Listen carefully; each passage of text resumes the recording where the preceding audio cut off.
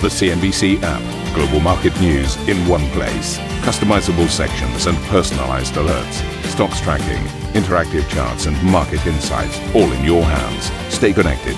Stay informed. Download the CNBC app today. A very good morning, everybody. A shot across the bow. Washington ramps up the pressure for global digital taxes as it imposes and then immediately suspends tariffs on 6 nations at the center of talks. AMC shares soar 95% and extend gains in after-hours trading as a buying frenzy continues, with the cinema chain offering free popcorn to shareholders. Growth in China's services sector slows in the month of May, according to a private sector survey, as weak overseas demand and rising costs weigh on businesses. They left it late, but Israel's opposition leader says he's reached a deal to form a government, potentially bringing an end to Benjamin Netanyahu's 12 years in charge.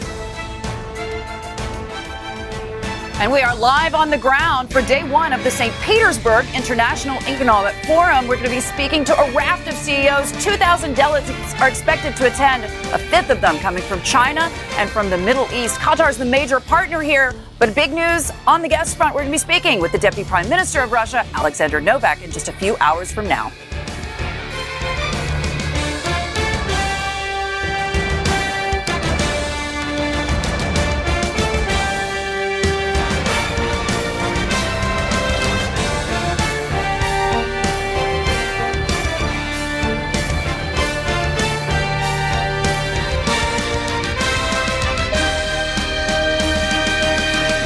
Very good morning, everybody. Welcome to the program. Great to have you with us on the show. We're going to get back out to Russia very shortly, but I think we need to spend a bit of time on the markets, Karen. Yeah, good let's morning. take a look at some of the moves. Good morning to you as well, Jeff. All we had across the markets, a little bit of green in the Asian trade, and you can see it's been a fairly decent run for Australian stocks, in particular 6/10 higher. Again today, leading the charge out of the region. Japanese stocks are putting on about 0.5% or 140 points in the middle, and we saw a little patch of weakness here yesterday.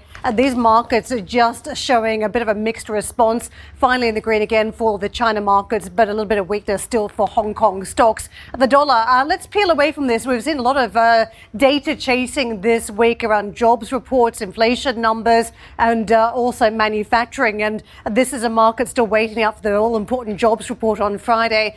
The dollar, good news is typically bad news at this point for the dollar. Any improvement that you're seeing in the global economy is just taking the shine off the US dollar. But you can see morning session, it has managed to wrestle back some control. We've got sterling on the back foot as a result, and also euro 122, the handle that we're holding at, stronger versus the Japanese yen, and on the crosses 6.38 is what we're watching. Quick look at those US markets. Here's how we are perched. You can see in the green only just. It was a trade where investors are still cautious. The Dow up 5 sessions in a row, still inching ahead. That said, I mentioned that all-important report later on this week. I think investors have not managed to calm some of those fears around inflation, which is why we've got this cautious behaviour right now. And I think investors are just struggling with the long-term returns as well as they look at how far we've marched forward at this point. Yeah, if I might be so bold, I might just suggest it's about jobs, isn't it, this week, really? I mean, the inflation thing is there. It's a massive existential threat for everybody as they try and figure out whether it's good news or bad news. And I thought Elon Musk yesterday, I mean, we criticize Elon Musk a lot, but the fact that he focused on this excess demand now, it seems, for chip stocks as being very much like the panic we saw around toilet paper, I thought he actually came up with something that was fairly accurate. But I'm not sure if I want to keep that image in my head as we try and conjure up the idea that we're now operating in a toilet paper economy. Okay. What was that old phrase? Soft, strong, and very, very long? That was, I think, a marketing slogan. You spent too much time watching toilet ads. But, yeah, I think, well, we're talking about watching. I think that's a perfect segue, Karen. It's almost like we rehearsed these ad libs, isn't it? Let's have a look at some of these boards.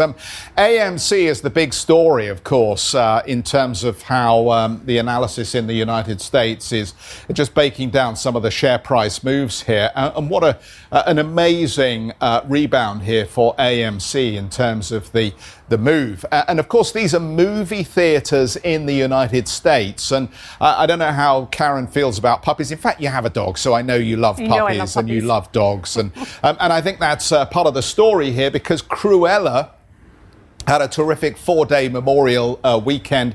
I think it was about $27 million on the open. And A Quiet Place 2, I don't know if that's on your retinue of movies that you want to watch at the moment. Peter Rabbit's up there before that. Right. A Quiet Place 2 apparently was the big success story over the 4-day weekend. But obviously that helped lift AMC Entertainment. And I love free stuff. Do you like free stuff? Everybody we all likes like free stuff. But I don't know if it's exactly free popcorn, but AMC saying that they'll give you popcorn if you're a shareholder. I love popcorn too, as it happens. AMC then up 95%. Bed Bath & Beyond also rebounding here. A few reasons floating around, if you'll pardon the pun, as to why Bed Bath & Beyond is higher here. But it's all part of this general uplift we're seeing about reopening stocks. And of course, I think the headline around the AMC story, in a sense, was the fact that they're now talking about you can come back to our movie theatres without a mask. And this issue of whether you wear a mask or don't wear a mask has been incredibly polarizing in the United States, with some people equating it to personal freedom and liberty. But the fact that they've said that you can do that, I think, is seen as giving this whole sector an additional kicker. Just for the sake of disclosure, also like bath mats and hand towels as well, as we talk about Bed Bath & Beyond. Great. I'm not saying those bath bombs. I'm not big on the bath bombs. Yeah, I'm not big on those either. No. A little bit too much perfume in some of them. Yes. But coming back to the markets, you point out, do I like free things and popcorn? Well, if you look at the price that you're paying on the escalation of the stock in some of the trading days, are you paying a massive premium just to get that free popcorn? If that's the reason why you're buying it, I think a lot of fundamental investors are looking at the stock trade and now saying, why is this stock going up? There's so much now built up into the price. A lot of this is down to effectively the marketing behind the scenes, almost a remaking of investor relations. And typically, if you think of about that role, someone used to go out to the market, talk to a lot of institutional investors about the long-term returns in the business, what they're doing in terms of investment, paying down debt, share buybacks, dividends, bringing a whole suite of investment tools to investors. That was the role of investor relations, not to advertise free popcorn and invitations to cinema screenings. That was not typically the function of an investor relations role. That's a marketing role. But now the two seem to have come together. And the point is, where does that leave the retail investor? What exactly they're buying at this point? For me, the other big one is the remaking of some of the share registers that you've witnessed. As we used to talk about AGMs when we used to go along to them, it was an elderly crowd that used to turn up, had some very important questions to ask over the course of what is typically a long day. That's now changed to a younger audience that has been pulled into some of these stocks based on social media and memes and just getting involved in this momentum trade as they see it through social media. Well, let's be frank here. It's about anger as well, isn't it? And it's about the little guy poking the big guy in the eye. And that's the sense, I think, around the GameStop retail trade here, that what's going on with AMC is it's also striking a blow against those big movie studios like Warner Brothers, who appeared to pull the rug away from the theatres by suggesting that they would take their movies directly to streaming via their own platforms. And I think that's irritated a lot of the retail crowd, the younger crowd, who actually want to step up and defend the movie theatres going forward, if for no other reason than to try and make those institutional investors who've taken the Warner Brothers other side of the trade here, if for no other reason than to try and make them look embarrassed if they start to think about shorting some of these stocks with such outsized moves. I mean, let's face it, whatever the fundamental story is around the reopening of the theatres, I don't know that it justifies a 95% one-day move. Yeah, but funnily enough, it's the big guys that actually win here. We've got one of the major hedge funds that picked up some of the stock at a discounted price around a capital raising, a hedge fund, and then effectively sold it the next day. So we haven't got the hedge fund settling in for the screening with their pick and mix. they're effectively engaging in pick and flick. They're selling at the stock the next day for a profit. So I don't think that it's just the retail investor doing well on some of these uptick days. It's the hedge funds, it's the large investors also cleaning up here on the trade. Well, if you want to read more about this on a website, you can go to that, how to make sure you don't end up buying high and selling low in the midst of this meme mania. And that is the title, and you can see there's more information in that particular story, Jeff. OK, so let's move on. And we'll set that aside. As always, if there's anything you want to contribute to the conversation we're having, then please get in touch via Twitter or the email address. The US is now threatening to slap tariffs on $2 billion worth of goods from 6 countries, including the UK. US Trade Representative Catherine Tai said in a statement that Washington would impose duties but immediately suspended them for 180 days over the 6 countries' tax rules on US tech businesses. Tai said the move would allow for talks to continue on a global minimum corporation tax, but the US could also impose fresh levies if warranted. Well, the UK Chancellor Rishi Sunak says Britain and its G7 allies are edging towards a global tax agreement, but he insists the final deal must see America's big tech companies pay more tax in the countries that they operate in and generate revenue in. The UK has so far refrained from publicly backing Washington's plan for a 15% global minimum tax rate, but Sunak told Reuters he would support the deal provided it targets the right companies. Sunak is set to host talks with G7 finance ministers in London on Friday and Saturday. Let's get to Rebecca Harding, the CEO of Coriolis Technologies. Rebecca's largely focused on supply chains, but does dabble with market commentary occasionally. Rebecca, nice to see you this morning. Thanks for joining us. Look, just give us your thoughts on this announcement from the USTR. She was on a deadline anyway, I think, to make some comment about the idea of tech taxes. What do you think of the move that the US has engaged in? So the Biden administration is very clear here. It's taking a multilateral move. It's imposing tariffs, taking them away again. So its approach is very, very much a stick and a carrot at the same time. We will impose these tariffs if you don't fall into line, but we won't do it just yet, just so that we can have a sensible conversation. So it's still showing that trade is slightly weaponized under the Biden administration, but it's something that obviously they're keen to do this multilaterally and say, well, the US is back, we're taking a leadership role. Do you think this lays down a gauntlet about US intentions around its technology companies? Because the big complaint has been you derive the revenue in Europe, the tax must be paid in Europe.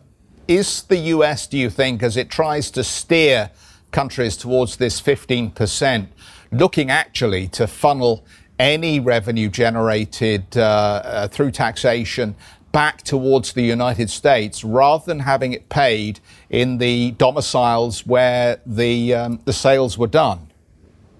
So you've absolutely hit on it there, and that really is the big challenge here. So I mean, the OECD, all of the countries appreciate that there's a big issue around where the tax actually sits. Does it sit where the IP is generated, which is what the US argues it should do, or does it sit with where the consumer is, where the revenues are generated? And the US stands to lose and has been losing a lot of money. I mean, 90 billion in tax revenue from these companies because they go elsewhere. But I think there's something underlying this which is perhaps a little bit more important at this particular point in time. The Biden administration is very keen to get its tax hike, its corporation tax hike, through Congress. And so by bringing countries in line around this minimum corporate tax rate and having some kind of discussion and hopefully fixing an agreement quite quickly, it's more able to nudge that through Congress. It's more likely to get consensus around that. Rebecca, do you think this is just theatrics to play to various constituencies at home? If you look at this side in Europe, the digital technology tax or the digital tax very much sought, but at this point there's still some challenge around the 15% global minimum tax on corporations. So there's a lot of tug of war over exactly what these countries want on this side of the world. If you look at the United States, even though Biden might want this level on the global minimum corporation tax, there's still a challenge about handing over those profits from Silicon Valley. Do you think this just settles down some of the disputes still in various parts of the world?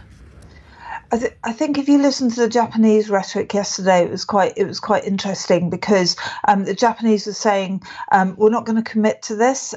We're not going to agree something at the G7 finance ministers, but we're edging closer to an agreement. And the British were also very keen to say, well, actually, this is getting towards a framework that we're interested in, and we want to deal with digital tax, and we want to agree the corporation tax, the global corporation tax at the same time. So what they've done is kind of smoothed over some of the cracks in the dispute globally at the moment, while playing very much to a domestic audience. The United States is back. It's taking a role in global foreign policy and global taxation policy. And so it's actually, for a domestic audience, it's quite an emollient tone, but it's also saying, but we still have your concerns at heart. Rebecca, I want to get into the strategy too from the Biden administration here on tariffs. I mean, there's been a legacy, a handover, a gift from President Trump in the sense that he had these tariffs in place across a range of different industries and the threat of more to come based on a retaliatory action. Do you think the world now does take the threat of US tariffs quite seriously thanks to President Trump? I think the way in which Trump has changed the world and the trade world, and the way in which tariffs are used as a weapon for foreign policy, absolutely, it's changed. Everybody takes that seriously. So what we've got here with this situation is as I said, a stick and a carrot approach. So we're going to give you the carrot of further conversations. We're going to let you do that, but we're going to impose tariffs if you don't come in line with our way of thinking. And I think that's very important. But you have to say this is actually a relatively small amount that the US government is targeting. So, I mean, for the UK, for example, it's on clothing, it's 800 million in tariffs. It's equivalent to the digital tax. So it's argued. But it's actually less than 1% of our total trade with the United States. So it's very much softer tactics. It's very much more multilateral. Well, let's do this slowly. Let's only do it as a last resort. But you also have to remember this is being done outside of international frameworks. So it's not being done with the World Trade Organization.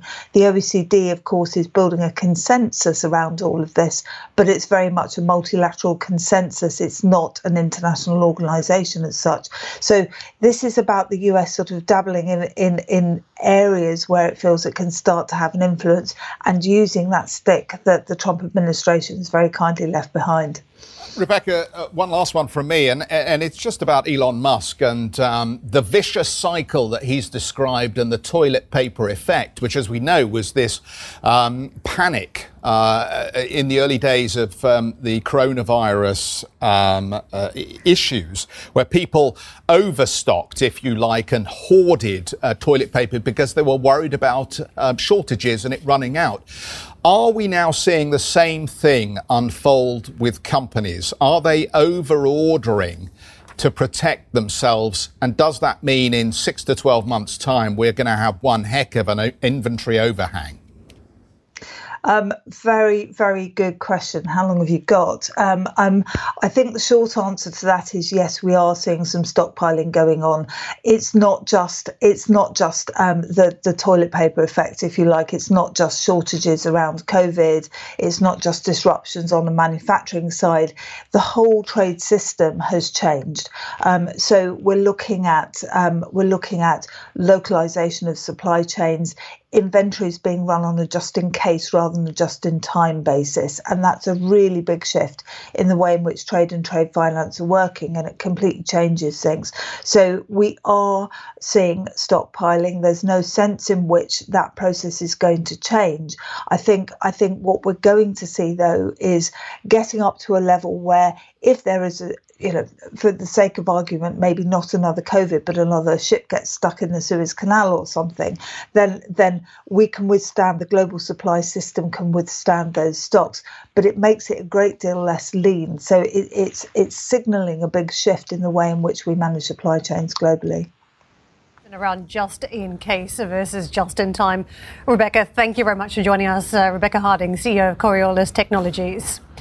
China's services sector growth slowed down in May as weaker overseas demand and inflation pressures weighed on businesses. The Caixin Services PMI fell to 55.1 in the month of May from 56.3 in April, remaining in expansionary territory. Still to come on the programme this morning, Israeli opposition parties have reached a deal to form a coalition government, putting long-time Prime Minister Benjamin Netanyahu's tenure at risk. We'll have more on that story when we come back. And if you want more on the latest move in so-called meme stocks, including a surge in interest around one cinema chain, AMC Entertainment, you can check that out on Squawk Box Podcast.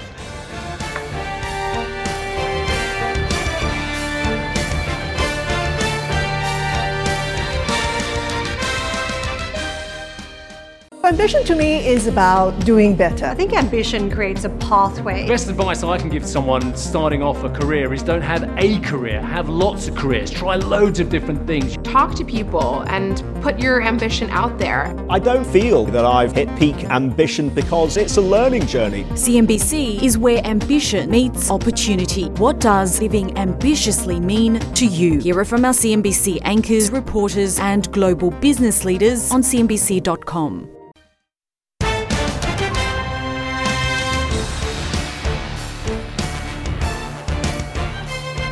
Welcome back, everybody. Israeli opposition parties have reached a deal to form a coalition government that could oust the country's longest-serving Prime Minister, Benjamin Netanyahu. The agreement would see him replaced by right-wing Yamina Party head Naftali Bennett, followed by centrist leader Yair Lapid in 2023. The move still needs parliamentary approval at this point. Let's get out to Dan, who's been giving us the latest on this over the last few days here. So Dan, how close are we actually to this really taking place?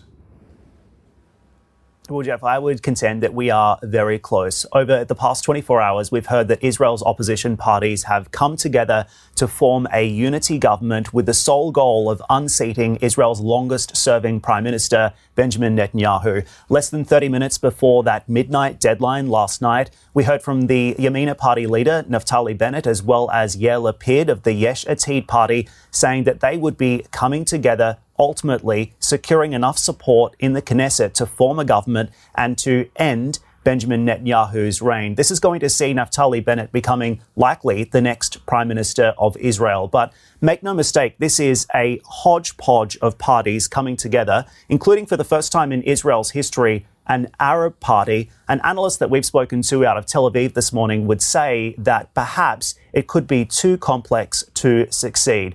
Nevertheless, we've also heard from others who say that this is likely to go ahead and we will see that change in Israeli leadership. We've also heard from the Labour Party leader, who is the part of this coalition, and he says that while they will be working very hard to ensure that this goes ahead, there are still some challenges that remain. Either way, he suggested that change has come to Israel. Listen. The government of change is really news that so many citizens were waiting for, that Israel needs so much. We still have a long way, and the Labour Party will be there all along the way to make sure that things are being done like they should. Tonight, we're starting a new beginning. Of course, this is not over yet, though, because we also know that Benjamin Netanyahu is not going to go Homer Simpson into the hedge. He's not going to go away quietly into the night. And that's because he still has around 10 to 12 days before this unity coalition is put to the test with a confidence vote in the Knesset that will ultimately decide what happens next. Netanyahu also suggesting here that he is unlikely to resign, at least according to people that we've spoken to this morning. And that means he's likely to do everything in his power to ensure that this does not go ahead. However, it would seem that the momentum against him is growing. Either way, this is going to have significant implications for Israel domestically and internationally. We know that Netanyahu has played a very, very large role in Israel's presence around the world, including in the United States, where he has certainly injected himself into the domestic and foreign policy debate over the past decade. And at the same time, any change that we see in Israel could also result in significant changes to other major geopolitical issues of contention, such as the Iran nuclear deal, for example, and more recently, how Israel treats Palestinians moving forward. So a lot to contend with here, guys. We'll continue to follow this vote as it progresses, but certainly likely change coming to Israel. Back over to you. Dan, excellent. Thank you so much for the coverage. Now, Russia is planning to spend around $5.5 billion annually on infrastructure projects. This from a senior official. The money will come from the National Wealth Fund and will also help support the country's development strategy. Hadley is with us now on the first day of the St. Petersburg International Economic Forum. It's that time of year again, Hadley, where we end up getting lots of major announcements on the economy. How quickly can they turn around some of the weakness that we saw as a result of the pandemic? Essentially what we've heard over the last couple of days, just being here on the ground. Obviously, we spoke with the central bank governor in that exclusive interview that we brought you yesterday. I asked her specifically about that. I asked her, are your projections for economic growth in this country in line with what we're hearing from the World Bank? They had projected around 3.2% in terms of GDP growth in 2021. She said, yes, we're projecting between 3 and 4% GDP growth this year. She said, at the end of the day, one of the biggest worries, not just for Russia, but globally, of course, is inflation. She's been quite hawkish, as you know, when it comes to interest rates. There is a huge expectation that we could even see an interest rate hike by as much as 50 basis points at their June 11th meeting. But of course, she didn't want to give us too much of a preview on that one. But it's interesting to note that when we see the folks coming to this forum, you and I have been covering St. Petersburg International Economic Forum for years now, particularly post those sanctions over Crimea, and just the investors that are coming here in terms of, frankly, the geographical location.